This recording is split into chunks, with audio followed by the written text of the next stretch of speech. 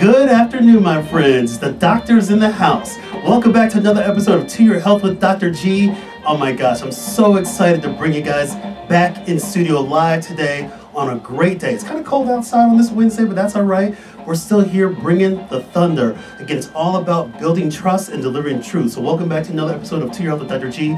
My name is Dr. Mark Gomez. I'm a board-certified internal medicine physician. I'm also a member of the American College of Lifestyle Medicine. And I am excited today. I have to give a quick shout out to my wife, Tiffany Gomez. Today is our 70th episode of To Your Health with Dr. G. I'm so excited. And I tell you what, those of you that have been out there supporting us during this whole time, I have immense gratitude. And I tell you what, we're going to do 70 more. We're just going to keep this going on. This health journey has to continue. This revolution, inspiring lives, inspiring better health, and having people live their life to the best of their ability with their family and loved ones. And today's show is not any different. We're going to bring you today a sports medicine update, something that I feel passionate about. You know, I see a lot of patients in my practice every day that are engaging in physical activity, a lot of people competing at a high level. I've had former professional athletes that are current members of my practice. And so it's so great to talk about something that we can all relate to, the competition of sport, that competitive aspect, us trying to really push the human body, to push our health to higher dimensions and more engagement, because again, what we put into our health is what we're going to get out of it. And again, as you have success with your health, you're going to have more opportunities for success in your life. So we're joining here live here at Intellectual Radio Studios. Again, my name is Dr. Mark Gomez. We are checking me out on my website, www.drmarkgomez.com. Today, Sports Medicine Update. I'm so excited. Again, 70 shows. I can't wait to keep it going on. So, you know, we all talk about sports. We love sports. I'm going to talk about my favorite sports. We're going to meet my panelists and everything too. But what I want to do today is I want you guys to share this message.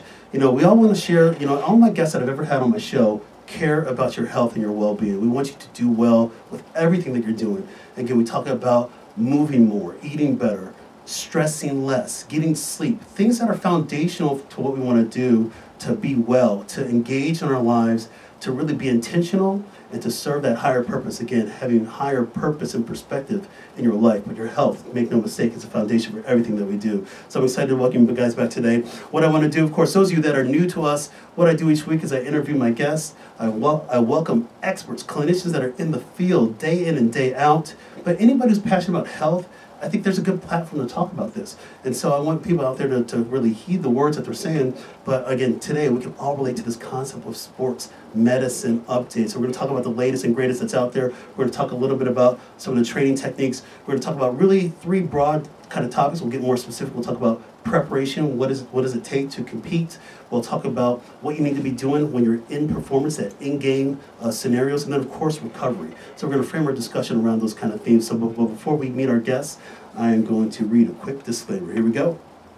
The content of To Your Health with Dr. G is for informational and entertainment purposes only, and that the content is not intended to be a substitute for professional medical advice, diagnosis, and or treatment. Further details can be found at www.toyourhealthwithdrg.com/disclaimer. So I was saying earlier, those of you that are new to us, we talk about a topic, spread the message. Those of you that have been joining us for these 70 episodes now, thank you again, and stay with us. This journey continues. So what I want to do today is I'm going to introduce my guests, and these two individuals are just awesome people. They've taken care of my patients, and if I ever get into a bind, personally, I know who I'm going to go see myself.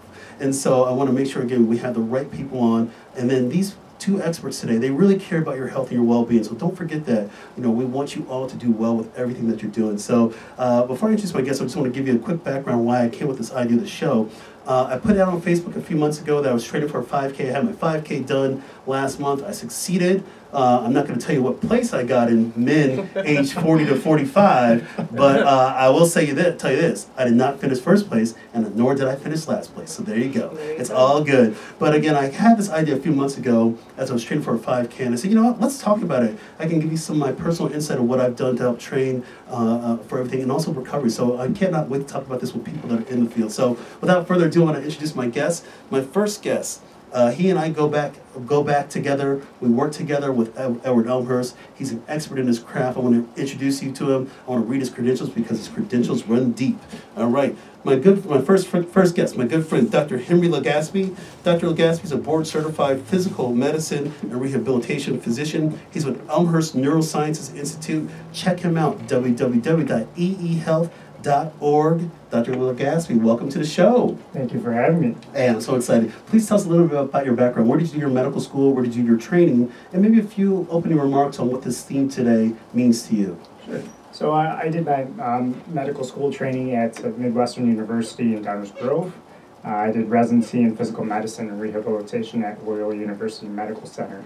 The field of physical medicine and rehabilitation is basically keeping people as functional as possible, despite some sort of disability or impairment. So, when you take those principles and you take them to sports medicine, basically what you're doing is you're trying to optimize somebody's physical health and fitness so that the athletes stay on the field and stay safe. Excellent. Well, thank you, Dr. Legaspi. It's been great. It's great to have you here today, and I cannot wait to get more detailed into some discussion so we can get some really good tips out there for people listening to us today. My next guest, she and I go way back, many years. Good friend of mine, has taken care of a ton of my patients. She's been on To Your Health with Dr. G before, and I'm so glad to welcome her back. My really good friend. Let me read the credentials. Dr. Tiffany Crutcher. Dr. Tiffany Crutcher is a clinic director. She's with ATI Physical Therapy. Check her out at www.atipt.com.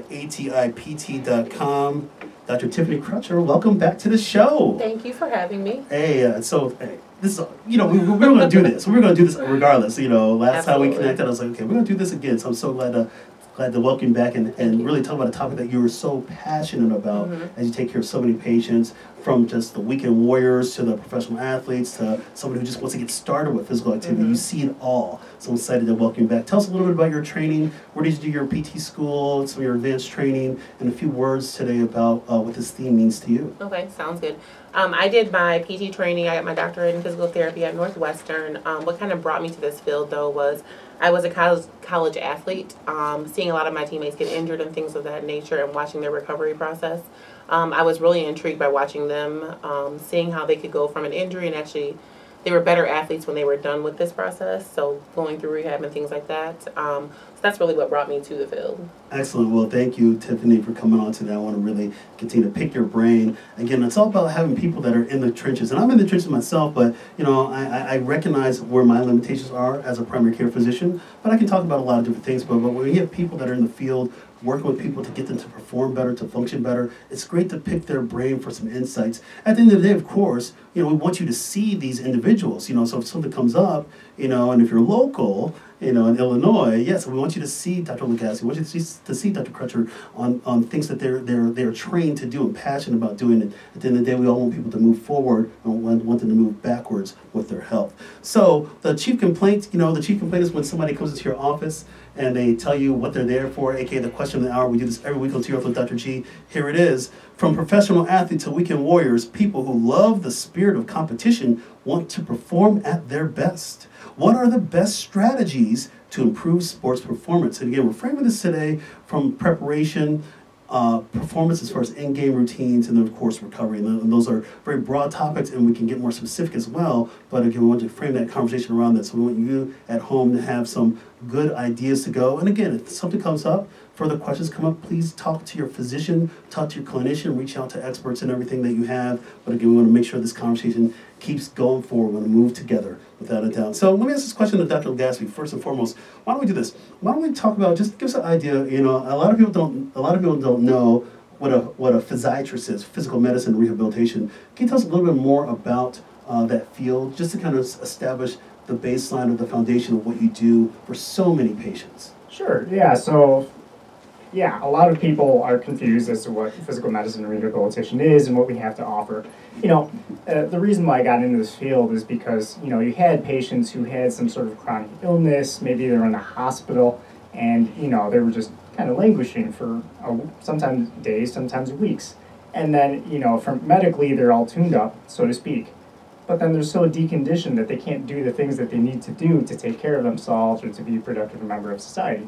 And that's the whole point of physical medicine and rehabilitation. Again, you kind of extrapolate that to sports medicine to keep athletes on the field and keep them healthy. Absolutely. And then Tiffany, why don't you tell us a little bit about from your role and again what you're doing? Again, just to set the foundation. A lot of people have heard the term of physical therapy, but people may not necessarily know what it is and how it fits. But can you give us a quick overview of what, just kind of broad sense of what physical therapy is and what your goals are? Absolutely. So physical therapy is basically like the study of Human Movement and Rehab. The idea is that if someone has any sort of illness, injury, surgery, things of that nature, they are to come see us, and we are able to help them physically get back to whether it's something as simple as being able to get out of a chair, or an athlete trying to return to sport. We try to give our patients the tools to get their body back in optimal health and optimal physical conditioning. Excellent. You know, for me as a primary care doc, you know, I want people, and I've talked about this before on the show, you know, I want people to move to the best of their ability. And when you're talking about physical activity, whether you're a weekend warrior or a professional athlete or a former professional athlete, I have many of those in my practice at all levels of sport, you know, we have a higher goal. You know, obviously the spirit of competition, you want to win, and we're going to coach to that, but sport teaches you a lot about life, and, you know, it teaches you about teamwork, teaches you about discipline, consistency, and there's so many things that have to go right to compete at a high level. And I think about it for you, Tiffany, you know, you compete at a high level in college basketball, you know, you can't just take shortcuts to get to that level. A lot of times in life, we see a lot of patients in our practice, our clients, that want the fast answers to some of their medical ailments, but it doesn't necessarily work out like that. Mm-hmm. You know, certainly if somebody's got certain conditions where it's like, okay, you got a broken bone and that might require a surgical fix, you know, that's something, that's it. But there's a whole rehabilitative course after that, and so we don't want to shortcut anything. Mm-hmm. So let me ask a question to Dr. Legaspi. Dr. Legaspi, you know, when you think about, you know, what people need to do, you know, we're talking in this context of physical activity. How do we get? Well, let me just say it like this: how do we get more people to just make physical activity personal? You don't have to have this. You don't have to do what everybody else do. But how do you make it personal? Well, I mean, I think that, well, for starters, when we talk to people, we need to meet them where they're at. But the other thing is, you know, we've got this thing.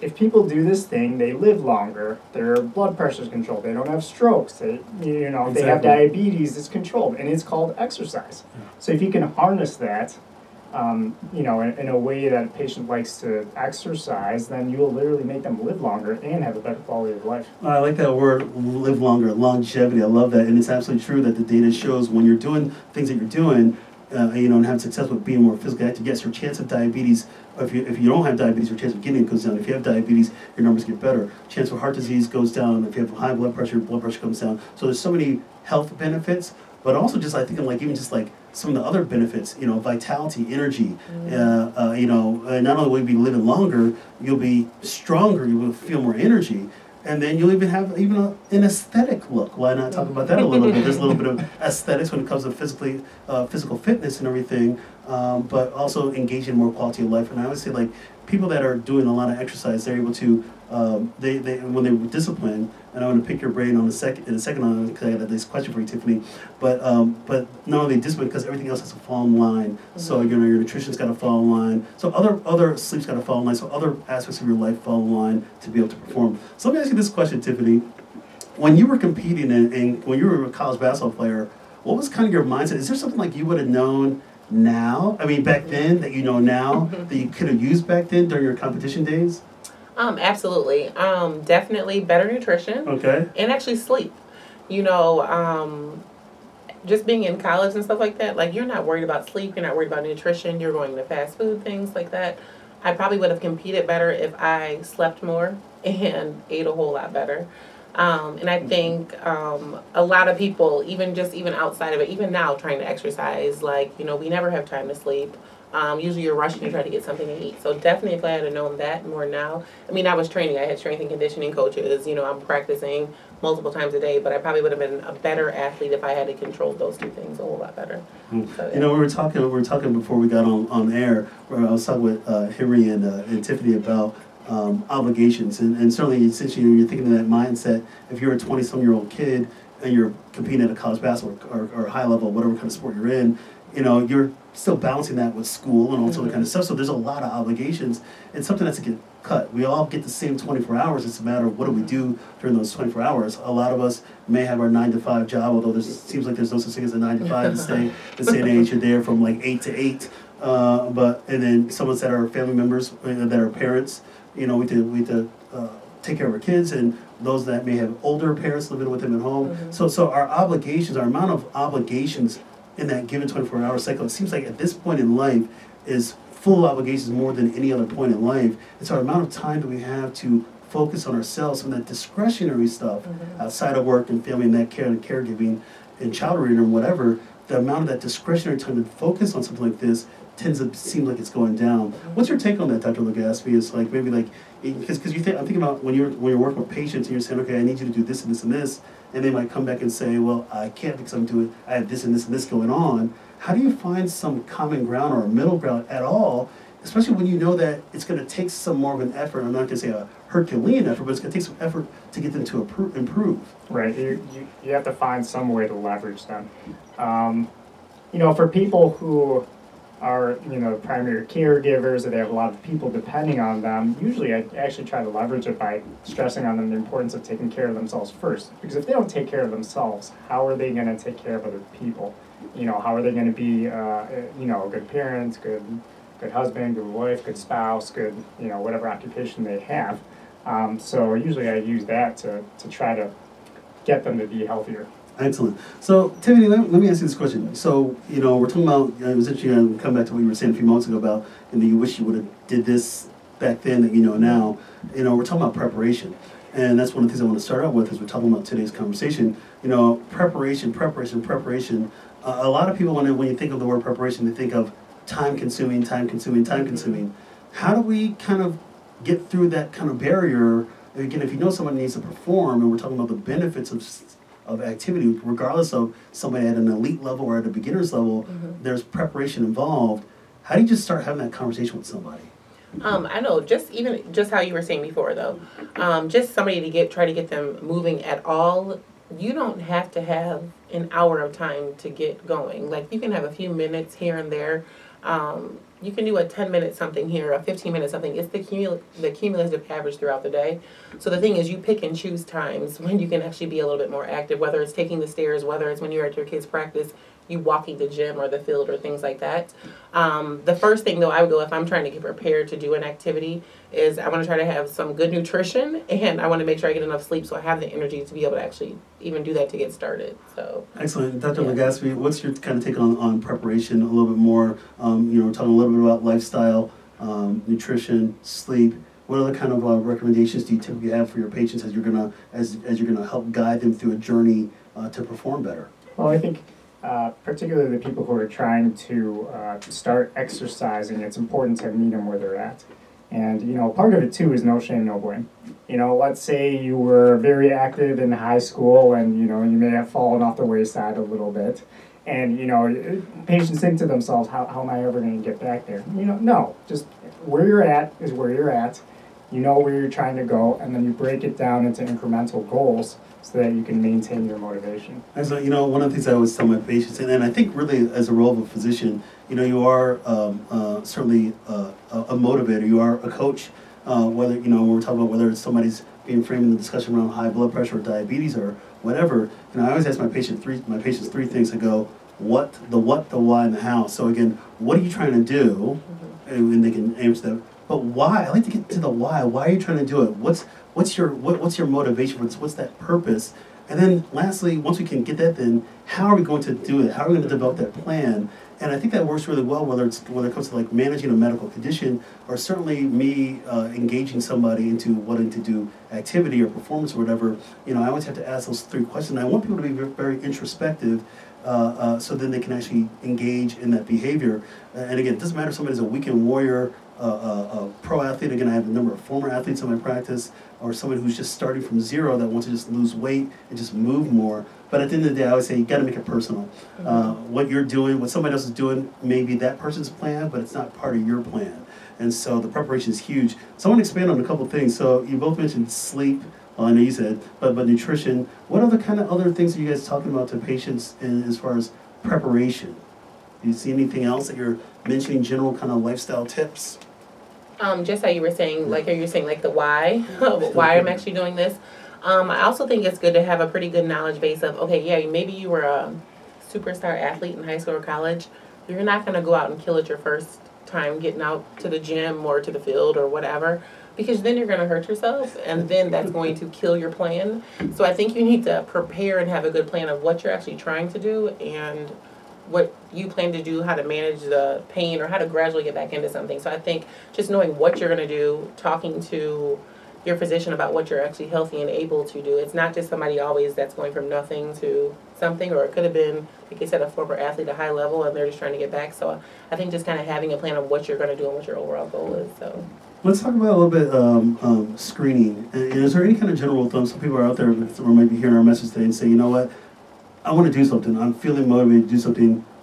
Where do I start, or should I get screened or anything? What's your take on that, Dr. Legaspi, on how should somebody start? Should they go through it? Should they start by seeing their doc to make sure they're first of all healthy enough to engage in something? Should they get some sort of formal screening, whether it's a movement screen, a functional movement screen, or injury screening? What's your takes on that kind of stuff?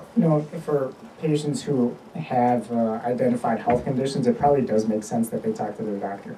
Let's say they have diabetes now. Well, the more you do some sort of aerobic exercise, you may actually drop your sugar. So it's important to coordinate with your doctor if you have health issues that may arise when you're exercising. And so, Tiffany, what's your take on that one? Should people be getting some sort of a screening evaluation before they engage? Or would you say maybe it depends on the level of engagement that they're trying to get into as far as the level of activity? I do think it's a good rule of thumb to check in with your doctor and things like that.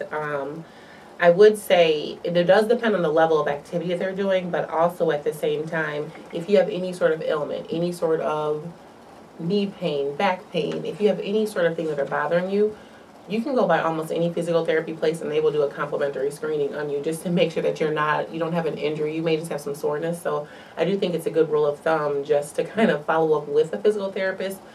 Every place does complimentary screening, so if there's any sort of injury, we can kind of tease that out, and then you can go ahead and start your journey. Well, that's certainly the smart way to do it, and that's great to know that those kind of resources are out there for people. And so I challenge you, if you were trying to do something, yes, definitely check out your local physical therapy facility and inquire about free screening, as Tiffany just said. It's interesting, that reminds me, you mentioned about the screening, reminds me like when you do those home videos, and like it'll say warning at the beginning, and you're like just trying to fast forward, like when am I get to the main screen, and then it says, please consult your doctor if you have neck pain, back pain, shoulder pain, whatever. Do not do this thing. That's obviously a big disclaimer at the end of the day, but there's actually some truth behind that, because the last thing you want to do is have somebody start out that wants to be intentional and they get injured right away, and then now you're back to the drawing board, and then they may not want to do any other kind of exercise thereafter, and that can be really tough to get somebody out of that. So I want to go back to something that I think is important, that when I'm telling my journey, and when I came with the idea of the show, is that I wanted to do a 5K. And so I told my wife, I go, hey, I'm going to do a 5K, and she's been amazingly supportive, and my wife even got out there. There's some pictures on our Facebook page. Just check it out on my website, www.drmarcos.com, or check it out on Facebook. But there's my wife engaged in the 5K as well too, and I would go out and say, all right, I gotta come with a plan. So my preparation was sleep more, because I know I gotta get more sleep. And I did a show a few weeks ago about sleep. I was like, I got to sleep more, because there's no doubt that the lack of sleep, sleep and sports performance are so intertwined. They're so connected, because the lack of sleep can adversely affect your ability to perform, whether it's from your immune system, stress levels. You need to sleep to reduce some of those cortisol levels. You need to now promote proteins that help out, that play a role in fighting infection and inflammation, and helping the body deal with stress. We call those cytokines. And so, we want to do that. You want to look at your musculoskeletal system. We know that when you sleep better, your muscles feel better. Actually, sleep helps stimulate muscle growth. We want you to do that kind of stuff. And so, and there's a whole other things too. We talk about bone health. You can talk about, the reality is sleep affects every organ system in the body. And so my personal journey was sleep, try to get more sleep. And then number two, I've been on this journey to change to more of a plant-based approach. And my wife and I have been really much in the game of doing more plant-based approaches. Great documentary out there, The Game Changers. Check it out on Netflix. It is a wonderful documentary where they have the best athletes in the world that are plant-based. Really talk about the science, but also the performance activity. There's a lot of myths out there that people say, oh my gosh, I just got to eat a ton of chicken and beef and all that kind of stuff to perform, and that's actually not true. And I encourage people to watch the show themselves, and of course, come to your own conclusion. But there's no doubt that a plant-based approach, predominantly plant-based approach, is very beneficial. But it's beneficial from not only from performance, but it's also beneficial from a health standpoint. We've talked about it, something called the blue zones. People on Earth that live the longest, they are 95% plant-based. There's a fact. Check it out, blue zones. Anyways, so Dr. Legaspi, let me ask you this question. Do you believe in like warm-up stretching? Is there like, and people ask me this all the time, well, how long should I warm up for? How long should I stretch for? How do I do this? When you get some of those common questions, what do you say to that? Depends on your level of activity, really. Warm-up in particular for runners is very important, particularly dynamic stretching, more than just passive stretching in order to, get the blood flowing, make sure you don't injure commonly injured areas like hamstrings. Is there a Achilles, difference? Can you explain a little bit what dynamic is versus more passive stretching? Yeah, passive stretching, like kind of, well, Tiffany can help me with this. Yep. But passive stretching, that would be like forward bending, touching your toes, that sort of thing. The old school kind of stuff that we used to do back in the day as kids. Yeah, right. Versus, toe touches and that sort of thing. Much more dynamic. What's your take on that? That's a topic that comes up all of the time because everybody thinks you're supposed to, do the whole touch your toes. You're supposed to, stretch your quads, bring your foot to your butt, all that stuff. But the thing is, static stretching, what it does is it's trying to relax you and lengthen your muscles. But if you're getting ready to do an activity, you actually want to turn the muscles on. We don't want to inhibit your muscles. So I preach this all the time. Like, you need to do a dynamic warm-up. You need to get the blood flowing. You need to get circulation going, things like that. You need to be warm because if you go cold you're going to hurt yourself. So, and I do say static stretching is good, but it's more towards the end of a workout versus the beginning of the workout. When you are trying to relax and you're trying to slow everything down, inhibit everything, that's when you do static stretching, not during the beginning. So, excellent. Yeah. So I agree with that. That's kind of my take on things. So I want people to not just have a cold start on something, just get the body moving. And sometimes I gotta go old school. Yes, you're dynamic stretching, but even things like just jumping jacks. Just some high leg raises. Maybe a couple butt kicks if you can do that in place. Something just to keep the body moving. Also, especially if you're trying to wake up in the morning, I don't want people to just like wake up at 5 a.m. just roll out of bed and just start going outside. Get the body prepped. You just came out of sleep. You're probably still barely waking up. Like, get something going on there. So let's talk a little bit about preparation. We already did preparation, but let's look a little more like in-game performance. So say you're in the middle of an activity. I'm thinking of me. I did all this training to get ready for my 5K and everything, and I'm in the middle of my 5K, and I'm like, Lord help me, I need to stop right now. I'm just joking, I didn't say that. But Lord, make this race over. Again, I said I did not get first place and I did not get last place. I was somewhere in the middle. I'm at a bell curve, you know what I'm saying? It's all good. Bell curves are great. You want to be just right in the middle. I'm just kind of an average person. So it's all good. So let me ask you this. So you're in the middle of performance, whatever activity it is. How do people, let me ask this question to Dr. Legaspi. Fatigue sets in for a lot of people right away. How do people combat fatigue when they're doing an exercise or some kind of performance? While you're still doing the performance, are there any kind of things you tell your patients or your clients? That's tough. Because really, when fatigue, once you're already in it, certainly you can improve your activity level in the future. Some of it by preparing well in advance, hydrating right and eating correctly. Other than slowing down some, once you're in it, I don't know that there's much you can do to get your energy levels back up. What's your take on that one, Tiffany? I haven't played at a high level in college, but also still as you're working with clients now, whether in the game, what are you telling them? How they kind of get I always say that when you first feel fatigued, that's just your mind telling you that you're fatigued. Like, you just got to get your second wind. I honestly tell people, just push through. If you're not having any pain or things like that, it's just your body telling you that you're already tired. But really, if you keep pushing and you've prepared and you've trained for it, you're really okay. Yeah. So that's like me. I'm in my 5K, and I think I got the first 100 meters, and I said, okay, all right, is my body ready to cash out right now? I'm not ready to cash out just quite yet. Yeah. But you just kind of block that out. And again, I come from a mindset where, I'm more of like kind of the weekend warrior kind of thing, where I have a little more time, flexibility in my schedule to do more things on the weekend. But yeah, when I go the full week and I haven't done much, it is, I can notice that right away. But that's why I think for a lot of people, if you just start sleeping better, sleeping more, maybe eating better, staying hydrated, that might be the extra boost that you need to get you past those hurdles. So let me ask you this question. I'll come back at Tiffany with this one. What's your take on electrolyte drinks? Are you advising that kind of stuff to clients? When you were playing, did the coaches like say, all right, you're sitting on the bench, after you got out of the game, came out, timeout, they say, all right, drink up, hydrate, electrolyte tabs, all that kind of stuff? I don't know about all the tabs and things, but definitely hydration through water. I always tell all of my athletes, non-athletes, things like that, if you have an injury, whatever, I always say hydration is key. So my rule of thumb is whatever your body weight is, half of that in ounces of water. Whether you're recovering from an injury, whether you are participating in an activity, you need to increase your fluid intake.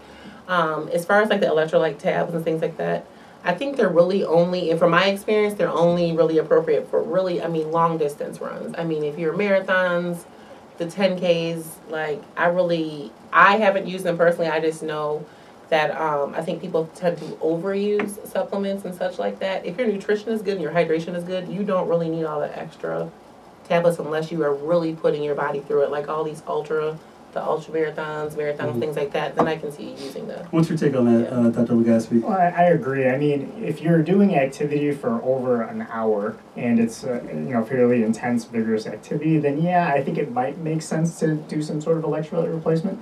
But for the vast majority of people, you don't really need gels or tabs or anything like that. And you're never going to go wrong with water. Sometimes it makes more sense to drink a sports drink rather than to drink water. Like say if it's a hot summer day and you've lost lots of fluids and you probably lost a lot of electrolytes with it, then yeah, maybe it makes sense to have a sports drink. But really, you're never going to go wrong with water. I agree. I tell my patients, and I even do it myself. Despite a lot of the big companies putting ideas in our mind about take this electrolyte tablet because this particular superstar is on our payroll kind of thing, and that's the reality. So we get these images put in our mind. But I just say, water. There's nothing wrong with water. If you're doing a 5-minute or 8-minute Tabata workout or 10-minute exercise, you can still just do water. You don't have to necessarily, some of those things, no doubt, you're sweating. Sometimes people can sweat right away. There's no doubt. But you're fine with water. And just keeping that going. Hydration is a great thing, but I don't think you have to necessarily do stuff. Now, when I did my 5K, I'm only out there for 30 minutes, so I don't necessarily need to have a lot of electrolyte replacements. I did drink water during the course, but I'm not reaching for my energy gel or anything like that for something like that. If you're doing more extended performance, then maybe that's a game thing. But again, this is where I want people to, you got to find out where you're at. We're talking from our experiences, but you got to go from your experiences and work with your medical team and your healthcare team to kind of find out what's going to be the best approach for you. So again, I want to make sure that, again, you got to make it personal for you. So let me ask this question. I want to ask one more question related to why you're in the game, performance. Okay, injuries happen. We know that's a fact. Let me ask this question to Dr. Legaspi, and I'll get Tiffany's take on this one.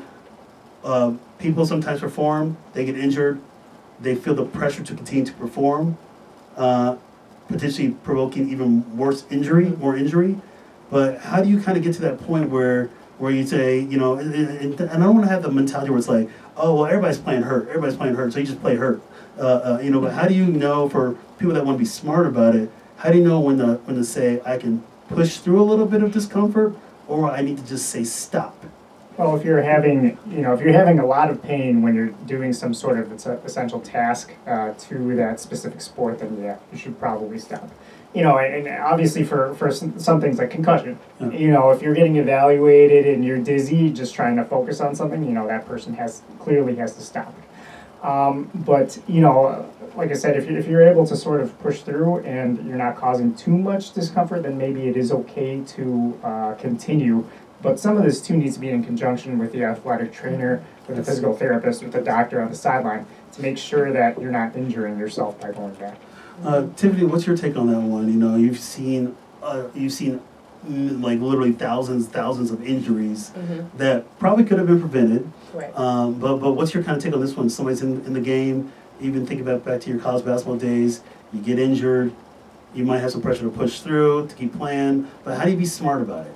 I kind of think that's when the athletic trainer can kind of take that pressure off of you.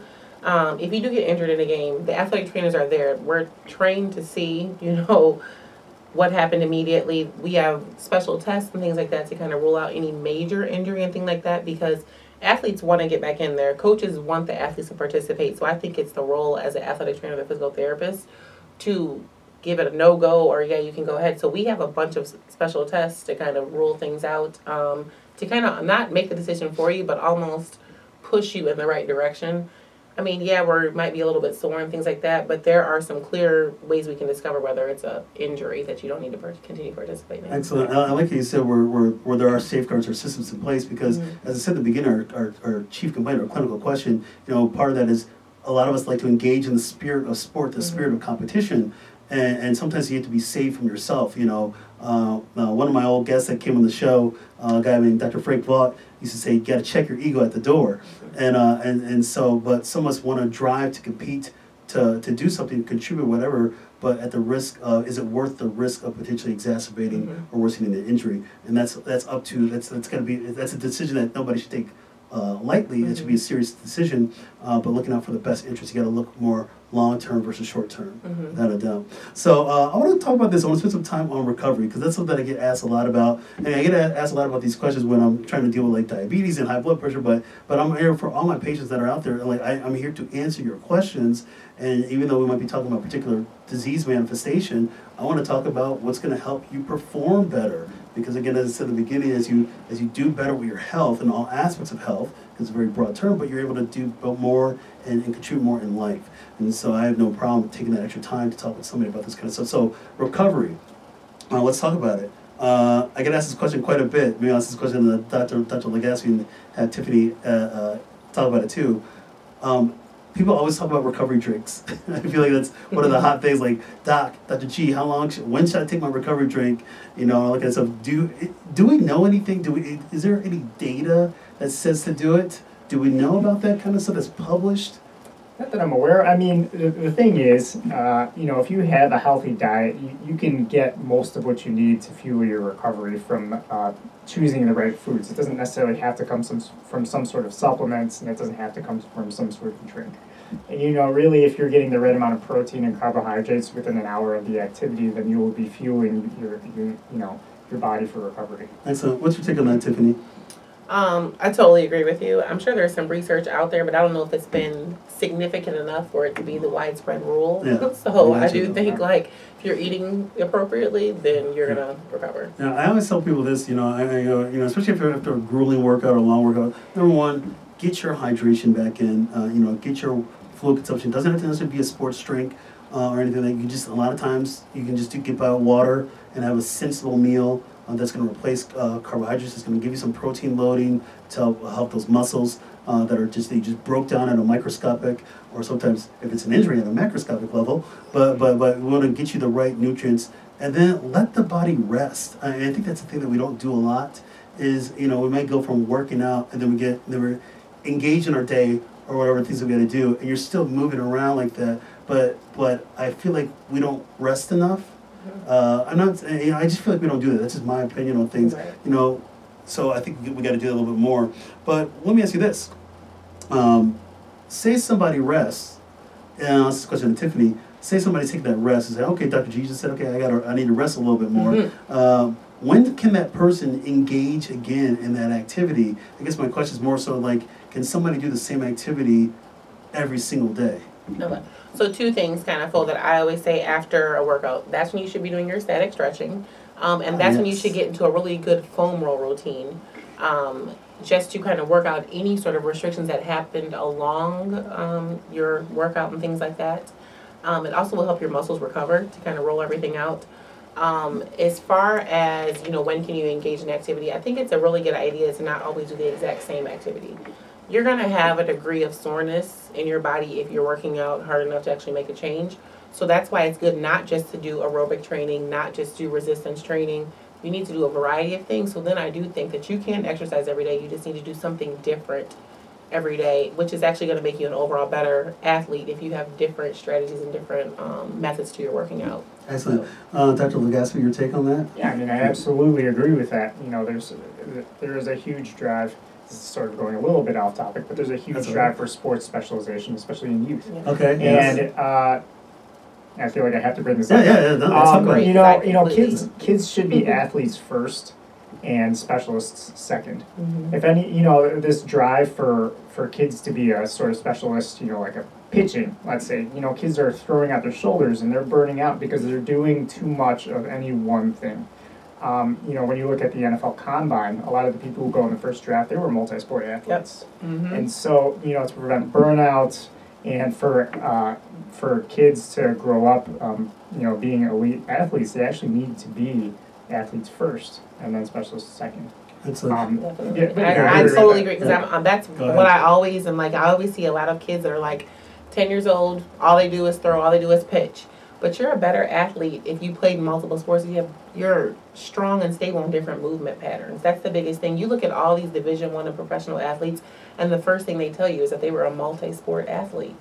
But they've trained their body to move in any kind of position in any direction. So they're just better athletes in general. I would say to argue. I'm not arguing. I mean, I believe you, but somebody might come back and say, well, if I don't do if I'm not doing this sport all the time, then the coach is not even going to take a look at me, or that's the parent saying that. That's not the kid saying that. Right, Let's be yeah. honest. That's the parent saying that. How do you respond to that kind of stuff? But I agree with you that it's got to be multiple different things. But say somebody were to come back and say, well, the coach is not going to take a look at me if I don't do this day in and day out. How do you respond to that kind of stuff? That's a hard question because there is a very big drive for kids to be sports specific, but the research just doesn't support that. Mhm. Gotcha. Dr. Jayanthi, when he was over at Loyola University, did a lot of research on kids and burning out and sports specialization, and the rate of injury really does go up Mhm. when you specialize too much too fast. Well, I tell you what, I got the statistic for you. Here we go.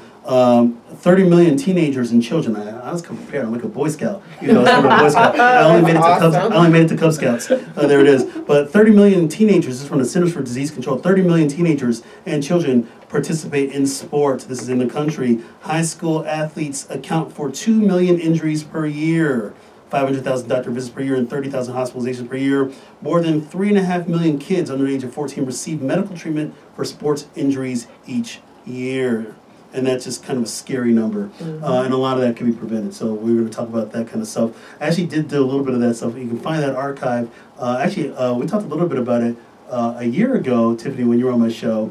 But we talked about this. I even did a show called Fall Sports Prevention last fall. You can check it out on my website, www.drmarkowitz.com. So let's do this, guys. Let's get into some myths versus facts, something that I love doing every week on To Your Health with Dr. G. And for myths versus facts, what I do is I say a statement, and then I have my panelists say myth or fact. We'll kind of do a boom, boom, boom, boom, boom, boom, boom. You'll say myth or fact, gives a few statements why. There are right answers. And there are wrong answers. No, I'm just joking. No. This is your opinion on getting everything. But no, we try to bring the evidence with you. So, again, we want people to have the right tools, the right information, so they can make the right decisions on what they're doing regarding their health and their well-being. So here we go. Myths versus facts. This is the Sports Medicine Update. Dr. Legaspi, you get the first one, my friend. Here we go. I like this one. Exercise negatively impacts pregnancy. False. Please explain. Very much so. I mean, take one example, gestational diabetes. When you exercise, you increase insulin sensitivity in the body. So for those women who are pregnant, they will actually have decreased risk, or they will mitigate any problems with the gestational diabetes. But overall, they will be very healthier from a cardiovascular standpoint, and it's good to exercise during pregnancy. Absolutely, thank you. That was definitely a myth. Here we go. Tiffany, here we go. Here's a statement. Myth or fact?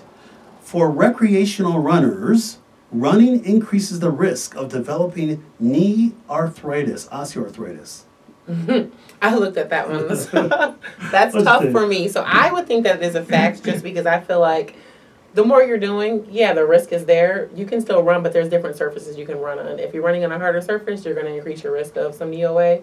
But if you're running in the pool or you're running on the treadmill or things like that, the risk is going to not be as high as running outside on the concrete. When I came with this statement, and it's interesting, I kind of put myself in the gray zone on this one too. When I came with this statement to kind of ask you guys about that, I try to think about the totality of the person. What do they do outside of just recreational running on the weekend or something like that? Are they a laborer? Are they they work construction Right. for 25 years and get some stuff, and so certainly I'd say if somebody's having knee pain and you're doing things and it's making the knee pain worse, that needs to get looked up. That needs to get worked up by your clinician, by your therapist, by your specialist, because we want people to hopefully not progress to the point where they're needing to take medications or get injections for their knee osteoarthritis from whatever they do. But I always like to take a look at the totality. So I always say, Right. I ask that question, I'd say, what else does that person do in their life? And that's Right. me. Here we go, Dr. Legaspi, here we go. Hiring a trainer is enough to hit your performance goals. Myth. Please explain. Yeah, I mean, hiring a trainer will get you somewhere, that's for sure. But if you're not fueling your body for both performance and recovery, then you're really not optimizing where you could be. And so basically what I'm talking about is proper hydration and proper nutrition. I agree. Thank you very much. I agree. That's definitely, there's so much more involved. The trainer can help. As you said, there's so much more involved to hitting your performance goals. And I talked a little bit earlier about the importance of sleep. Got to do it. Here we go. Tiffany, here we go. Stretching before exercise will prevent injury. Myth or fact? What's your take on that? It depends on the type of stretching. Okay, fair enough. Yes, please. we talked Yeah, about dynamic please. stretching versus static stretching. Static stretching, I think you will probably get an injury or more likely to. Dynamic, I think it's an awesome way to get your body prepped to avoid injury. And there's no doubt. Thank you very much. Here we go. Dr. Legaspi, it's okay to play through pain. Myth. I would say myth. I mean, it obviously depends on the injury, but if you keep going through something, you very well make an injury worse. Yeah, I agree wholeheartedly. Definitely. Again, I cannot stress the importance of that. If there's pain going on, you've got to talk about that. You should be feeling that. You shouldn't be feeling that as part of your regular exercise. There's got to be something else going on, without a doubt. All right, here we go, Tiffany. I like this. Keep going. Eating just before bedtime makes an athlete fat.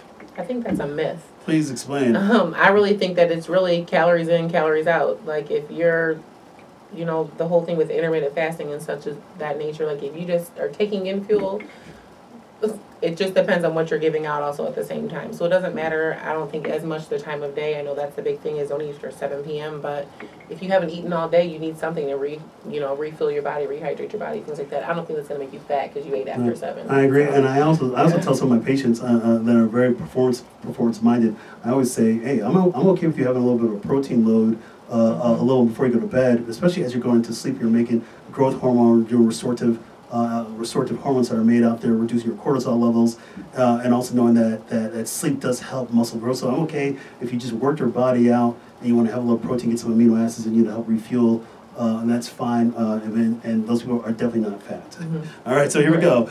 Dr. Legaspi, I like this. Here we go. Resistance exercise is a far more potent way to increase muscle size and strength than any protein supplement. True. All right, actually, you say fact on that one. Please Yes. explain. Protein supplements will only take you so far. Of course, you have to do some sort of exercise to build your muscles. So I agree. Excellent. Here we go. Tiffany, I like this one. Taking anti-inflammatories before exercising will lessen the inflammation and pain. What's your take on that one? I have people tell me that all the time. Doc, I'm going to take this Advil before I go out and hit that golf ball around. It's a preemptive strike, so I don't get no pain. You're setting yourself up to injure yourself. So do not take anti-inflammatories, so you can just try to work through that whatever pain you're having. You need to find out if you're actually having that pain, or if it is an injury or things like that. I wouldn't take something just to try to push through it, because then you are going to hurt yourself. I also say that sometimes inflammation's not necessarily a negative thing. Say you twist your ankle swells up. You're gonna have inflammation. That's actually a good thing, and the body's gonna respond. Sure. It's gonna start this cascade of events that can help you overcome. And I don't know if I want to have maybe a response of a good inflammatory response be blunted by an anti-inflammatory on board. Right. Here we go. We'll do a couple more of these ones. I like this. All right, Dr. Legaspi, the vegan diet fails to support optimal performance in athletes. I talked about this a little bit earlier. Yeah, I was on my crusade a second ago. The blue zone, Yeah, right? that would be a Zones. myth. That would be a I know. myth. You do need to be careful to supplement certain amino acids, because there are some amino acids that are far more prevalent in, let's say, animal meats Sure. than they are in a plant-based diet. But it can be done. Excellent. Again, The Game Changers, a great movie, by the way, talking about athletes and what they do on a plant-based approach. Here we go. A couple more of these and then we'll be done. I like this one. Tiffany, here we go. Glucosamine rebuilds damaged knee cartilage. Do we know The evidence on that one? I can't say that there's Mhm. enough research out there to show Mhm. that actually rebuilds it. From experience, patients seem to love it, so it makes them feel better. And you know, whatever makes you feel better, I'm all for. But I don't know if there's enough out there to say that it actually rebuilds the knee cartilage. What's your take on that one, Dr. Legaspi? Do you see? Yeah. Have you seen any data out there? No, there's I haven't seen any. there's no evidence to support that it rebuilds cartilage. If anything, it's financial harm. Okay. It's not going to hurt you, Right. you know, but you're paying to take a supplement that doesn't really show any benefit. All right, I got you on that one. I'm going to do the last myth versus facts myself because why not participate? I give myself, this is a live ball for me. This is the easy one, home run. Here we go. Eat healthy, stay active, be smoke free, limit alcohol, and get adequate sleep to help sustain your physical performance during exercise or sports. That is a fact. Love it. So there you go, myth versus facts, guys. So we got about 5 minutes left. And so really, I want to bring it on home. We've had this great discussion about sports medicine, but just the underlying theme of, well, we want people to be active, however they want to be active, and to the best of their ability. Because again, as we do well with just physical activity, it's just part of the broader lifestyle approaches. So let's take it on home. Tiffany, give us a couple words of wisdom or a few take-home points for people out there that are listening to us to encourage physical activity and things like that. Okay. I know one of the big points we talked about is making sure you're getting enough sleep, enough hydration. Also, if you have any sort of injury, pain, ache, things like that, we're not supposed to live in pain. So I would visit a physical therapist to do an injury screen on you before you start any sort of exercise program. And then also very important as far as recovery, whether you are, again, getting enough sleep, roll yourself out, stretch, things like that, so you can prepare for the next day. Excellent. Well, thank you, Tiffany. It's been great having you on the show again. I cannot wait to collaborate again in the future. Dr. Legaspi, give us a couple take-home points out there for people to be successful with today's theme of sports medicine and increased physical activity to their discretion. Sure. So, if you've got a goal, usually it's a long-term goal. So you want to focus on incremental improvements to eventually hit your goal and to keep yourself motivated. Remember, no shame, no blame. Wherever you were before, any sort of forward progress is forward progress. So, think about it that way instead of